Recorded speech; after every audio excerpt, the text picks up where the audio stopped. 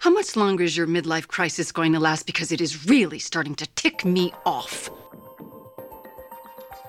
Welcome to another tale from George's Pocketbook. George is a frontline UK response officer dedicated to fighting crime, resolving family disputes in minutes that have taken years to break down, and getting in the faces of the social underclass. All events are real, and names and places have been changed to protect the innocent, not so innocent, and plain stupid.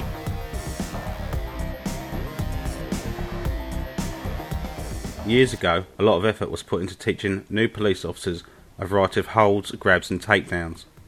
Some of these holds were so complex that a degree in human anatomy was required to implement them, as was a fair degree of luck when trying to apply them to your quarry.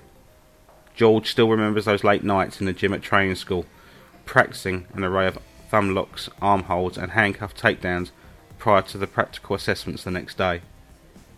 There's no doubt that some of these skills have proved to be effective during his service, but he still has to suppress a grin when he sees 2 or 3 bobbies piled on top of a struggling prisoner.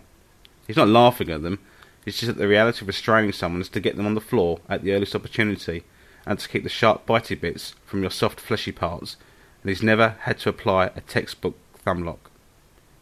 The most effective way to implement this is to execute a front or rear leg sweep followed by the Kung Fu Panda static restraint method, otherwise described as sitting on the suspect.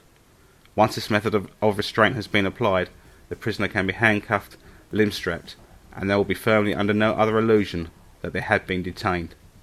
There is little room for complex thumb locks in this real world, so much so that someone at the training school has finally realised this, and most of these holds are no longer taught. Recently, George was on duty with a probationer. Sam was a mere slip of a girl and just 19 years old, but loved to get stuck in. It was late evening and they were called to a disturbance in the street. Reports were coming in of a male trying to attack vehicles with a tree branch in the middle of the road. Sure enough, upon arrival they saw a number of cars trying to turn round and a man screaming at the top of his voice.